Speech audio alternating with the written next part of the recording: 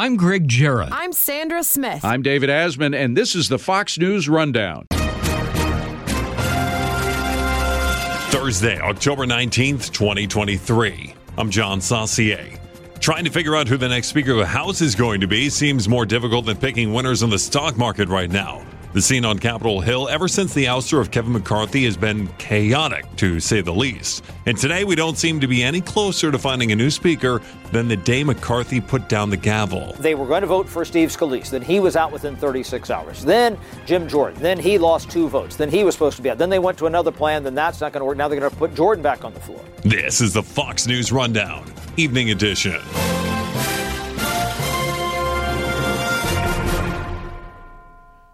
The House can't do anything without a speaker, and the catch-22 here is that they can't even elect a speaker.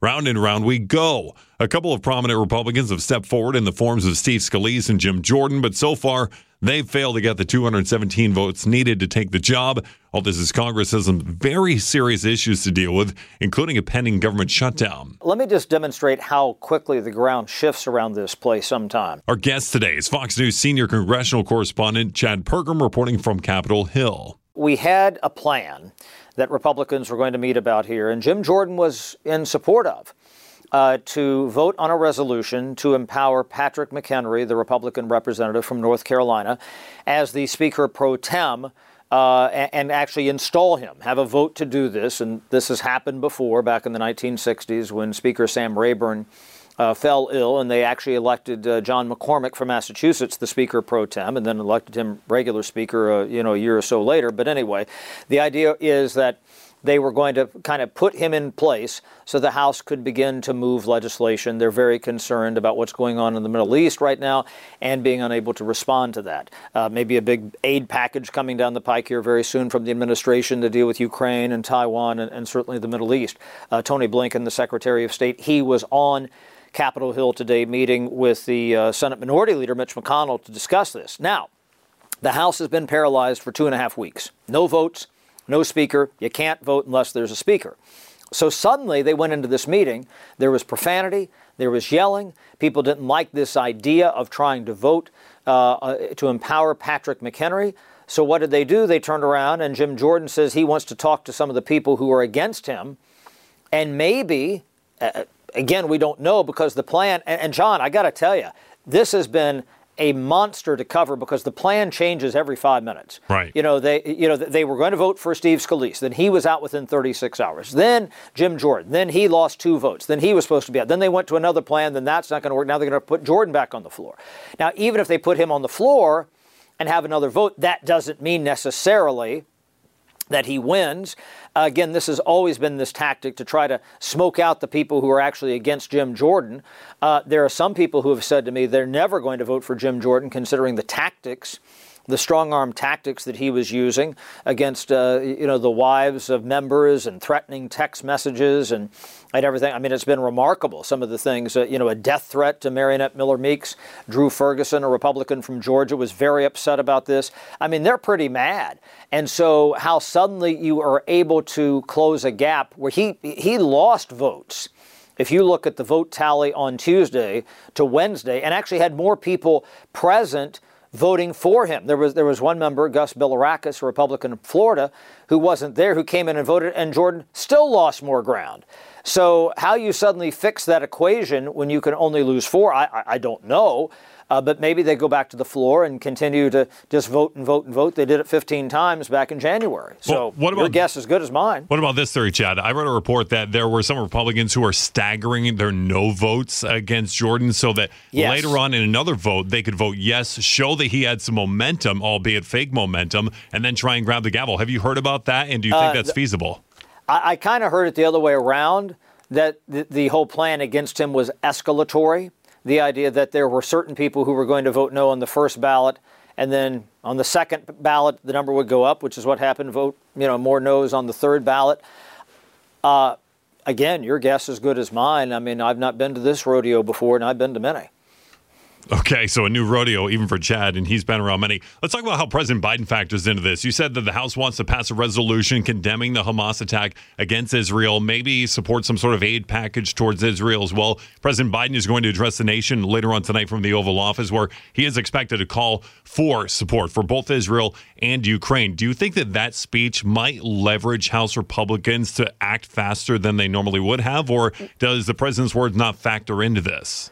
Well, as some people said just a couple of weeks ago, we woke up on Saturday morning and had this war in the Middle East, and people were like, well, if this doesn't compel the House to move a little more quickly, and I reported that on that Saturday, that you had to kind of get the House in order and get things moving, nothing would. Well, here we are more than 2 weeks past that, and that hasn't exactly moved things yet. There is a stark reality setting in that the government is going to shut down in a month's time if they don't have a House that can vote. There is a stark reality here that they're having a problem dealing with any sort of aid package. Tony Blinken, the Secretary of State, was here on Capitol Hill, talking, in the Senate. So at some point they're going to roll this package out here and going to expect quick action. Republicans in the House are going to say, we're not going to have any say on that package because the Senate's going to pass it and jam us. Are we really going to, sit around it and reject a package or delay it in the House just because we haven't had our say because the Senate concocted something, even if we have a speaker and are operational and can move? You see, they're just going to get jammed by the Senate, frankly. House Republicans might as well pick a name out of a hat at this point because they've been unable to agree on a new House Speaker following the unprecedented removal of California Representative Kevin McCarthy. This conundrum is so profound that even our senior congressional correspondent Chad Pergam seems perplexed. We're talking with him today about the issue, and that conversation continues next. So, Chad, where does Kevin McCarthy factor in all this? The California Republican obviously ousted from Speaker. He's been somewhat quiet, just kind of watching it all happen, but he's also received... Oh, I don't think he's been quiet at all. He has spoken on our air since he left the speakership about 12 times. He talks constantly in the hallway to reporters. And this is where some people have wondered at different points. I don't think this is the reality now, that is he coming back as Speaker? In these circumstances, you wouldn't rule out anything. I even floated the idea yesterday to ask the question. No one had said this to me. I said, could they elect him as the Speaker pro tem? Elect him as the Speaker pro tem. That bar is lower than what you need for the speakership. And to be elected Speaker of the House, you need an outright majority of all members voting for someone by name. Okay, that sounds like a simple majority in the House. It's not. It's actually a higher number because you have people who vote for other folks. So there's some algebra involved there. But to be elected as the acting Speaker pro tem, it's a lower bar. You just need a simple majority. So, again, I've not heard that directly. That was a question I asked. Somebody said I hadn't thought about that when I posed that. I don't think that's going to happen. But we haven't had a speaker in 2.5 weeks. So what's the difference between having a speaker pro tem and having an actual speaker? I mean, does the speaker pro tem have less power? What would the big difference be? The big difference is that it looks like Republicans aren't in control, which they've not exactly demonstrated much of that the past couple of weeks. That's for sure, especially when they tried to blame this on the Democrats. That dog just would not hunt, frankly. The speaker pro tem, if they are elected, has the same power as the speaker.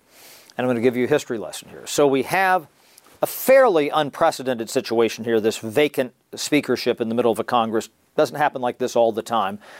We went 2 weeks without a speaker back in 1849 before they elected Hal Cobb from Georgia on the 63rd ballot.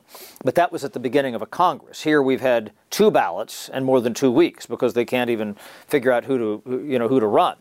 So what they did in 1961 is that Sam Rayburn had been the Speaker of the House, legendary Speaker of the House. And he fell ill, got sick, died eventually. And so John McCormick was elected the Speaker pro tem. And they had the full power of the speakership. And he was later elected the regular Speaker after Rayburn passed away.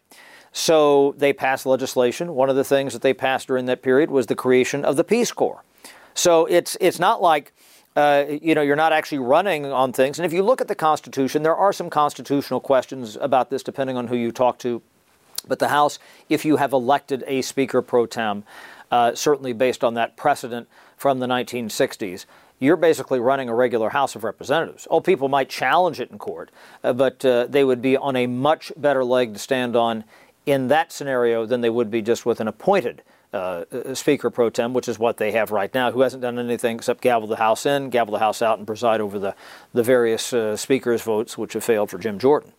So it's basically like Congress is throwing darts at the dartboard right now, and there's some pretty big issues on the table that need to be addressed. Fox's Chad Pergram. Chad, as always, thanks for joining us here on the Fox News Rundown Evening Edition podcast. Thank you.